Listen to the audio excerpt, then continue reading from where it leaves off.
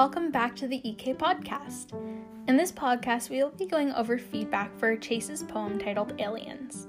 I'll begin by answering the questions that are highlighted as being important in Chase's feedback process, and from there, I will be giving my last few notes.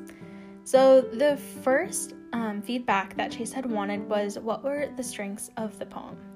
So I thought that the rhyming was really well done. It helped add a lot of humor into the poem.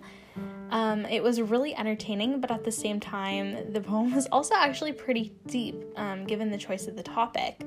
So because at first you could think about aliens as just those extraterrestrial beings that nobody knows about or whether or not they exist. And of course, you were mentioning what they were doing and all of that fun stuff. But you could also think about aliens as just kind of like immigrants, just another word for them, which would give the poem a whole other meaning. So that kind of led me to the question of, like, what was the meaning? What type of alien did you mean? So next were opportunities for improvement. There were some lines that I couldn't fully understand how they flowed together outside of their rhymings. One that stood out to me for this specifically was the only fish in the sea. So just maybe what I think Chase could have done is ensure that the rhyming was organized within the poem in a way that made sure that it flowed and really made sense given the context.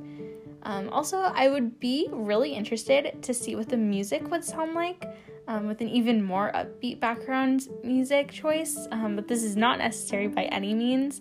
I think that the music that was chosen does actually go with the theme of aliens pretty well, so that was interesting.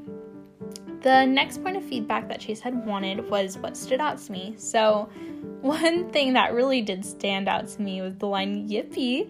When I was listening the first time, it actually made me laugh. It was like such a funny line to add in there, but it worked. It worked with the rhyming. Another thing that Chase could have done, or that he did do that stood out, was add a lot of references to things that people maybe in their early to mid-20s would understand, so like alcoholic beverages and that sort of thing, which kind of gave away who the speaker of the poem was, which was really interesting to experience. Another question that I did have was, what inspired the poem? I think that the inspiration of the poem kind of would help give light to what the meaning and purpose was, kind of going back to my first point of what was the context of the word alien in this poem.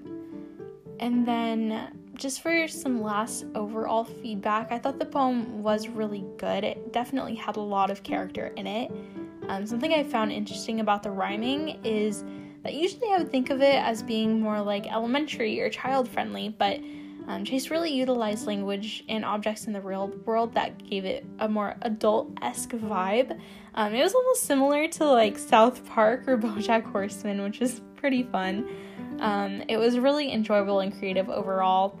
Chase sounded like he was having a good time reading it, and it was, like I said, really enjoyable. So that is all the feedback that I have for Chase's poem. So thank you for tuning in to this week's poetry feedback, and stay tuned for the next one. Bye!